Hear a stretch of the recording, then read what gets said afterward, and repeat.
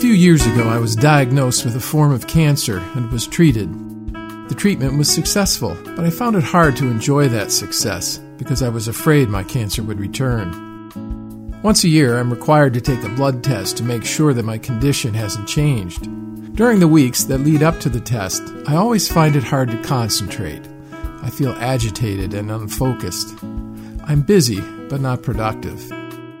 In Luke 21:34, Jesus warns, "Be careful, or your hearts will be weighed down with carousing, drunkenness, and the anxieties of life, and that day will close on you suddenly like a trap." According to Jesus, we can waste our energy in worrying just as easily as we can on carousing. This anxiety is a peculiar form of sloth. The stereotype of sloth is a lazy person, someone who won't get off the couch or get out of bed in the morning for work. But sloth is much larger than the stereotype. The way of sloth is a path of ill-conceived shortcuts and ignored responsibilities. Sloth practices neglect under the guise of simplicity and mistakes apathy for ease. Sloth is a sin of omission, but that doesn't necessarily mean that sloth is inactive. Sloth is a sin of rationalization. Those who ignore responsibility always have an excuse for not doing what they're supposed to do. Sloth exerts the minimum required effort and would prefer to exert no effort at all. When sloth makes an effort, it is usually under duress. Sloth is listless and half-hearted. Imagine the worst stereotype of the sort of service that we receive at a bureaucratic hub like the Division of Motor Vehicles, and you have a picture of sloth. Sloth seems like a pretty harmless sin compared to the sort of things that others do. We kind of admire it. That is, until we have to depend upon a slothful person, or we're put in a position where we have to work with them, or we're standing in line and they wait upon us. The sin that the ancients called sloth includes laziness, but it involves more. Sloth can manifest itself in many forms. At times, it looks like ennui, an immobilizing lethargy that leeches away our interest in those things that ought to concern us. But sloth can also be active and profligate, causing us to squander our time and energy on meaningless trifles at the expense of other obligations. Sometimes, sloth is the person who can't get off the couch, but it is also the person who won't sit down. When sloth manifests itself as agitation, it's filled with the kind of empty activity that fails to produce results, rest, or even pleasure. The agitation of sloth is to work what junk food is to nutrition. It burns hot, but adds no value. We're busy, but busy about the wrong things. In its agitated form, sloth is a particular form of dissipation, squandering our energies in empty pursuits. These may be pursuits of the flesh, the concerns of ordinary life, or even misguided spiritual pursuits. Sometimes this agitated form of sloth is situational. It's the result of circumstances. Some situation comes into our lives over which we have no control, a family crisis or a medical diagnosis. Things change at work and we're uncertain of how it will affect us. And suddenly we find ourselves in a new normal. In other cases, it's the result of temperament. Some of us have a natural tendency to worry about things that are purely hypothetical. Our anxiety springs from things that might take place. It does little good to remind ourselves that none of these things has actually happened to us yet. It's the possibility that grips us, not the actuality. In these cases, sloth is not so much a matter of laziness as it is paralysis. Anxious sloth can also have the opposite effect, so that we exhaust ourselves in an attempt to prepare for all the possibilities and ignore the bread and butter concerns of daily life. I've learned from painful experience that anxiety adds no value to my life.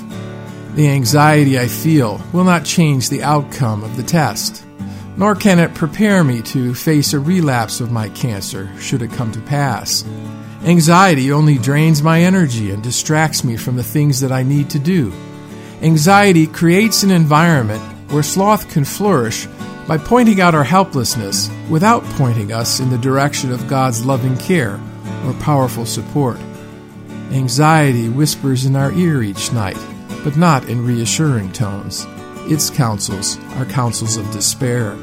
We think that the solution to this problem is more power or a change in our circumstances, but Jesus points us in a different direction.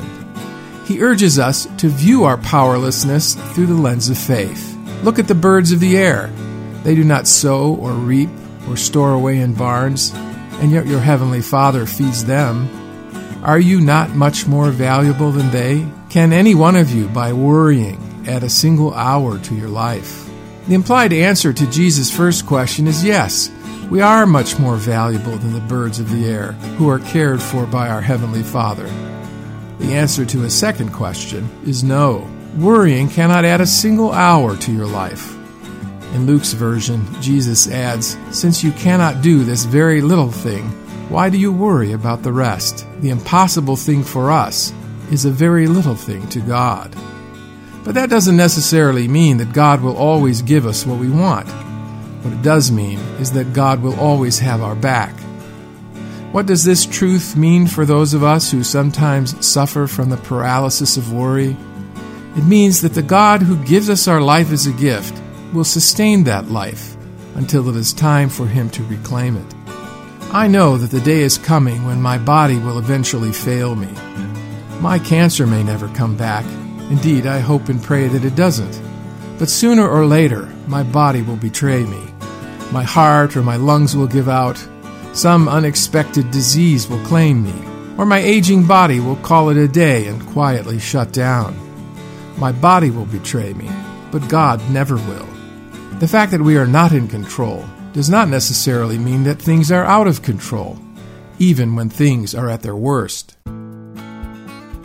Os Guinness has said, "Sloth is so much the climate of the modern age that it is hard to recognize as a deadly sin." Guinness calls sloth the underlying condition of a secular era. He might also have said the same of agitation. Agitation is so much the climate of the modern age that we don't recognize it as agitation. It's simply the environment in which we live. It is also the underlying paralysis which keeps our culture in a perpetual state of motion, but which does not deliver us to any satisfying destination. Our agitation is actually pretension. It is a disguise we wear for our own benefit, a mere affectation we use to persuade ourselves that we have more power than is truly the case. And in my own case, it is a kind of sedative which I use to distract myself from the fear that I feel. Because in the end, it's not cancer that I fear, but death.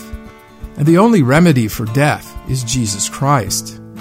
He is the one who shared our humanity so that by His death He might break the power of him who holds the power of death, that is the devil, and free those who all their lives were held in slavery by their fear of death. Even though I cannot always feel the truth of this promise, I have staked my life on it, and my death.